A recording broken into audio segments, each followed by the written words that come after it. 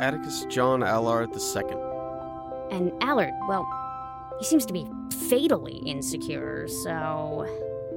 Can we talk about earlier?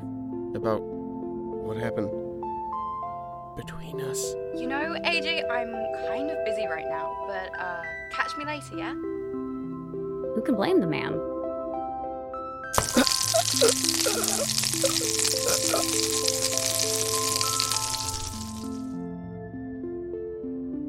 Will you help me? With what? Being a better ex? Wow, that must be so difficult for him.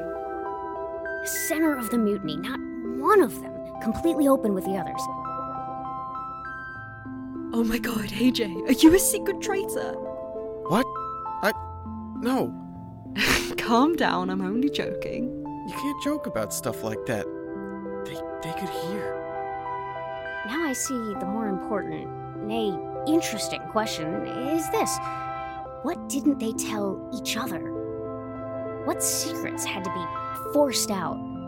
How did they feel about that? Were they embarrassed? Did they retreat into themselves? What made them upset? Because as we all know, no happy cadet betrays the state. Yes. Yes, you did.